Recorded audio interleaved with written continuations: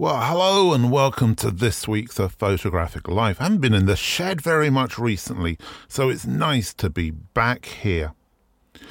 I spoke last week on last week's episode about an article I'd written concerning the midlife crisis that I believe is facing a lot of photographers at the moment. Well, I was made aware that a discussion had kind of begun around that article after somebody had posted a link to it on a Facebook forum, a closed Facebook group called Photographers United Pro. We've spoken about them, in fact, a couple of years ago, I think now, when they first got started. And so I went on to that particular platform, and it was very good to see such positive comments concerning the article. But a couple of other posts caught my eye, and I wanted to share them with you this week. So the first one said this: I was speaking to a photographer who has just done a fashion shoot for a large UK brand. It was a shooting a celeb stroke model stroke influencer for a campaign. They paid a good day rate, booked location and paid for lighting hire, which was HMIs. They wanted it all shot on a phone, which was controlled by them via Lightroom Cloud. Clients were in their office and directing the shoot remotely. As each shot was taken, they were manipulating the image from their end, changing exposure, filtering, etc. The photographer had no control over this. They would suggest things like move the plant in the background, etc. At the end of the shoot, the photographer was logged out and had no access to any of the images. Job finished. Has anyone else experienced this?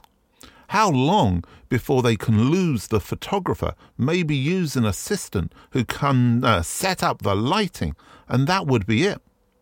In the words of the great Tony Hancock, snap? Did you say snap? I'm not doing a snap, I'm doing a portraiture. Never use the word snap to a professional photographer.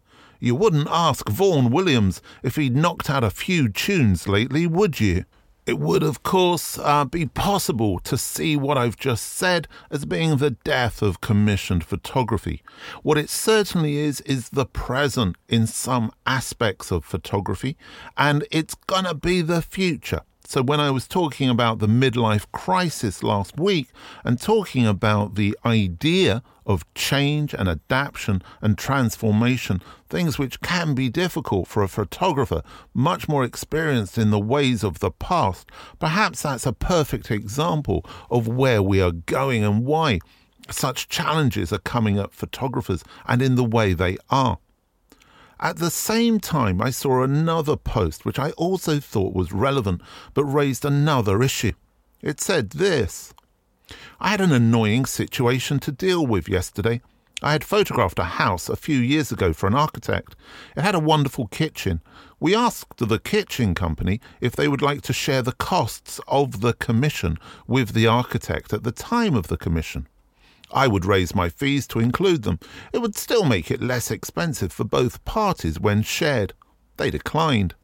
Yesterday, the PR company for the kitchen company sent me an email asking if one of the best images of the kitchen could be used in a leading consumer magazine. I imagine it would be a 10 best kitchens or best contemporary kitchens kind of a feature.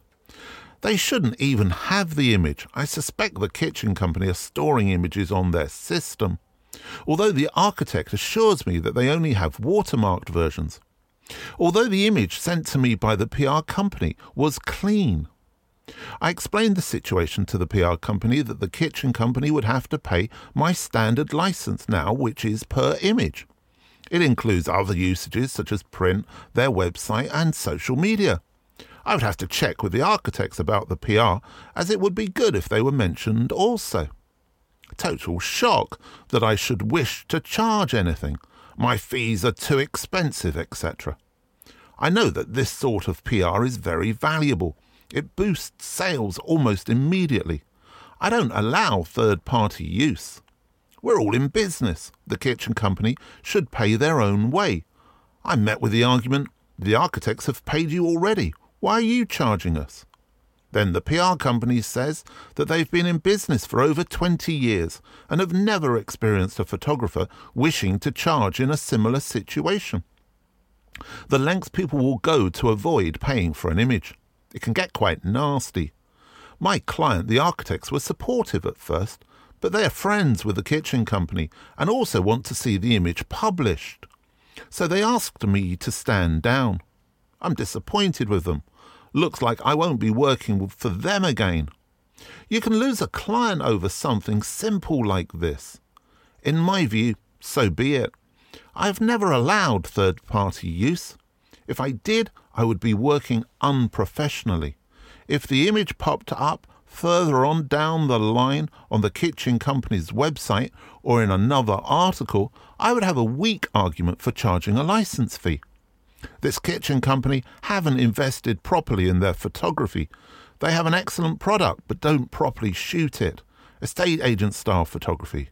So I've pointed out that I work for some really well-established Italian kitchen companies who have showrooms in London. I've mentioned to the PR company that my other kitchen clients wouldn't behave in this way. Only thing to do is to politely explain how nicely and professionally my other clients work, and therefore gently explain why their behaviour is inappropriate.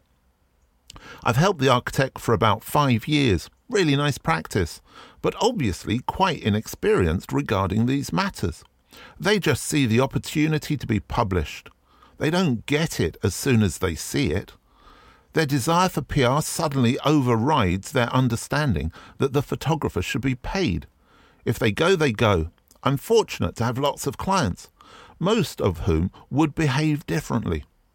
I just like supporting young developing practices and hate it when this sort of thing happens and they dump a photographer who stands up for their rights. So much to unpick there in that story, but perhaps the most important word that comes to my mind is to be professional.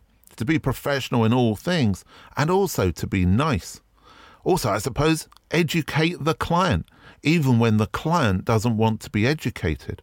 But I think what that also demonstrates is the importance as a photographer of understanding so many aspects of being a photographer which are outside the creation of the photographic image. 2 stories there which I think give a very clear, precise and condensed view of where we currently are today in the professional photographic environment. I also spoke last week about the importance of the long game. And back in 2012, when I was running, curating, editing, designing a Hungry Eye magazine, something that some of you may remember, a project that I started, based actually and named after a Walker Evans book, Hungry Eye. But anyway, during the Hungry Eye days, Eleanor O'Kane, a fantastic journalist, interviewed Ross McDonnell, the photographer and filmmaker born in Dublin. Well, here we are, nearly 10 years later, and Ross is joining us again, this time to explain what photography means to him in less than 5 minutes.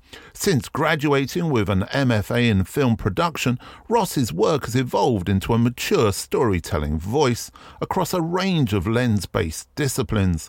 He was recently named as a shortlisted artist for the Prix Pictet, the Global Award in Photography and Sustainability, and his photographs have been exhibited at the V&A Museum in London, the Gallery of Photography Dublin, the Shanghai Centre of Photography and the Grand Palais at Paris Photo. Often working on self-initiated photography projects, Ross has lived and worked in Mexico, Afghanistan, the Ukraine and the US, and published his work in the New York Times Magazine, Time and the Sunday Times Magazine also. An Emmy Award-winning filmmaker for the film The Trade in 2021, Ross's first film, Colony, premiered at the Toronto International Film Festival and was nominated for an Irish Academy Award. His following film as a director, Eliane, was filmed in Cuba and premiered at the Tribeca Film Festival, nominated for an Emmy Award also. McDonnell's work has been screened at the Sundance Film Festival, the London BFI Film Festival and IDFA. His forthcoming film projects include Love Yourself Today, in which he's executive producer, and The First Wave for National Geographic documentaries, on which he served as a cinematographer and co-producer. His first book, Joyrider, published by 39 Books, and the Charcoal Book Club, has just been released and is available now. He lives in New York. In trying to answer the question, what does photography mean to me? I find myself asking more and more questions, including perhaps the biggest question out there, the one we are all truly seeking to understand, which is, who am I?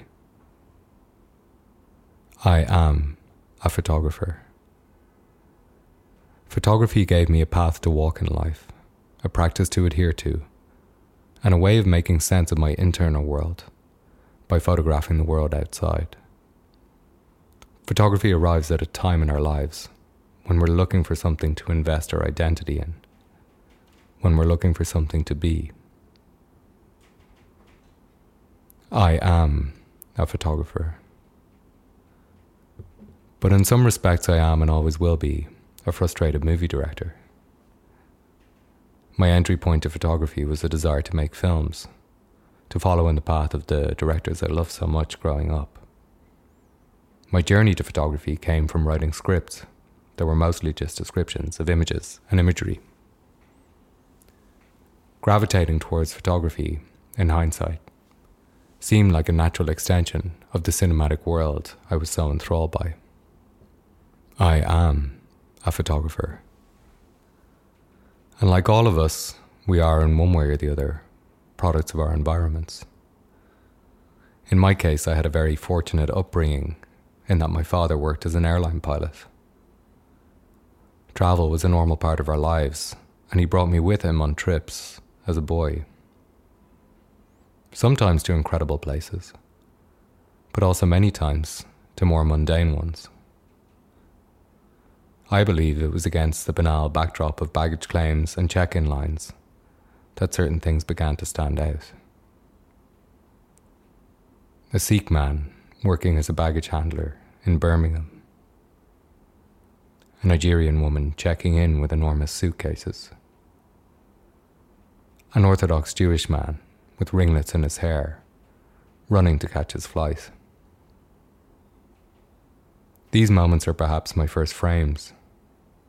The first time I pressed the shutter, albeit at the time, in my mind's eye. I am a photographer. However, it took one particular moment for me to understand the power of photography.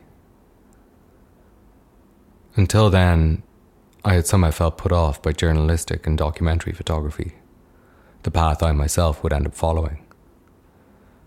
I had seen the work of Tom McCullen, and couldn't fathom why anyone would put an image of starving children on a book cover.